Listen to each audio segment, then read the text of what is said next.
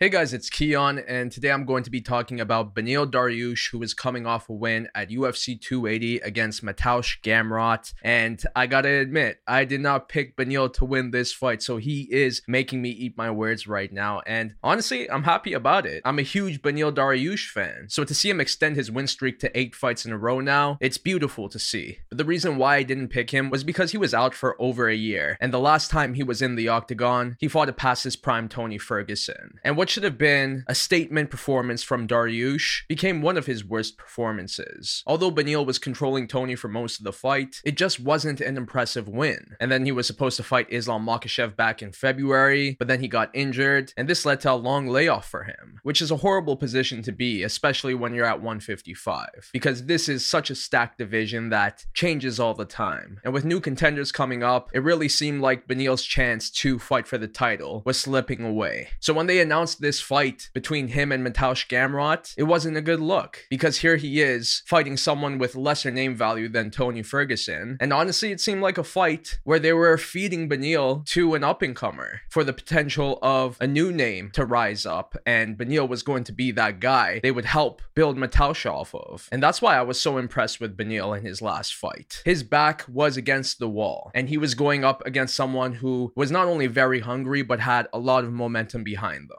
Mateusz was coming off of that win against Arman Tsarukyan. And although it was a very close fight, it was still a win, and that's very impressive, especially against someone like Arman. So I really believe that all these factors were going to play into Mateusz's favor, and because of it, he was going to come out with the win at UFC 280. But Beneil slowed down his momentum big time. Mateusz really had no answers for him in this fight. He tried to take him down, and you could tell when that wasn't working out because Beneil was doing very good with his takedown defense. Mateusz began to worry, and because of it, it slowed him down drastically. And then when you add in that this is without a doubt a big fight for Mateusz and possibly on the biggest stage of his career, Beneil's experience really showed out in this one as he stayed patient, defended well, and when the openings were there, he attacked. That one shot in the third round that folded Mateusz was just amazing. And that's just what it was. It was Mateusz not being ready for someone of Beneil's caliber. Not yet, at least. But for Beneil, he proved that he belongs in the top 5. He is one of the best 155ers in the world. And to me, I think he is the dark horse of the division because he is a tough fight for anyone at lightweight right now. And the problem with him is that he isn't the biggest name. So taking a fight against Beneil at this point is very risky. For Mateusz, it was a good opportunity to move himself up. But right now, I'm sure that no one in the top 5 wants to go up against Beneil. He has a very good ground game. And then on the feet, he's very skilled there as well, and most of all, is very tough. Stylistically, he is a nightmare matchup for a lot of 155ers. So now he's in this position where he's very good, but it's going to be hard for him to fight anyone next because no one is exactly excited to fight Beneil Dariush at this point. And I think the biggest problem is his name value. He's not a big name compared to someone like a Justin Gaethje, a Dustin Poirier, or Michael Chandler. So when it comes to him fighting for the title, his chances are slimmer compared to most, especially at this point when we have the featherweight champion Alexander Volkanovski wanting to move up to fight the current champion at lightweight Islam Makhachev.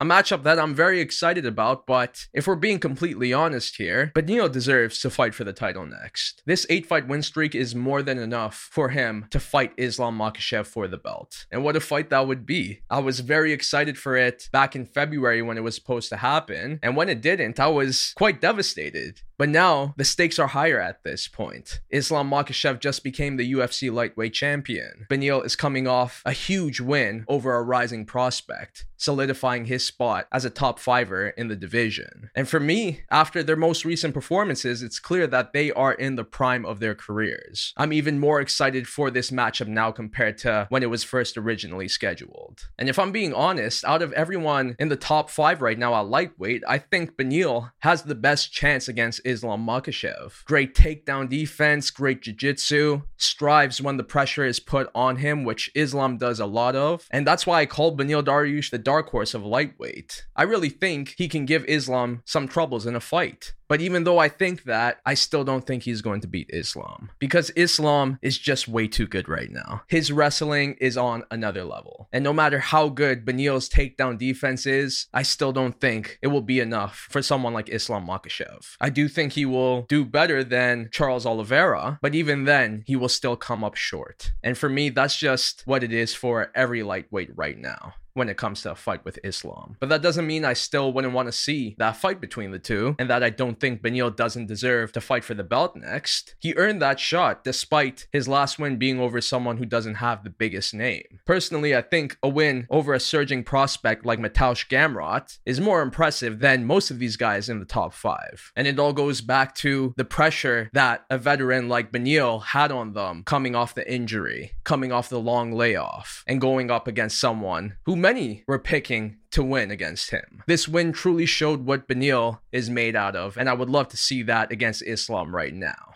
But like I said, it's simply not going to happen because the super fight will be much bigger, especially if it's going to go down in Australia. So sadly, Beneil is in a similar situation like where Islam was before he finally fought for the title. He is the guy that is very good, but has little name value. And because of it, it's going to be hard for him to fight for the title. And then you're going to have people being like, who has Beneil beaten? Mateusz Gamrot and past his prime Tony Ferguson? And that's the sad thing. It's like Beneil can't get any big name opponents because they don't want to go up against him. But there is a name that people do want to see him go up against if it's not Islam Makhachev. And that's the former UFC lightweight champion Charles Oliveira, who's coming off of that title defeat against Islam. And many are also wondering what's next for Charles at this point. And it just makes sense for those two guys to go up against each other at this point. And it's funny because for Charles, if he looks impressive in a win against Beneil, then there is a good chance that he'll fight for the title right away afterwards. And for Beneil, he needs a name like this on this win streak. If he makes it 9 in a row against the former champion and Charles Oliveira, there would be no denying him a title shot after that. But in my opinion, this is a very tough fight to pick. At first, I was saying I believe Charles would beat Beneil in this fight, but like I said, Beneil's the dark horse, and it's easy to overlook the dark horse of the division. And it's funny because both guys have very similar styles of fighting. They're both very good with their grappling, and on the feet, they go all out. The amount of pressure that they input on their opponents is insane. And of course, this happens because they're both very tough. They can take big shots and still keep pressing forward, so I could see this fight being a back and forth between the two. And then when it comes to the jiu-jitsu, although I still favor Charles in that department, Beneil is also very good, and I wouldn't be surprised if he'd be able to defend Charles' submission attempts on the ground.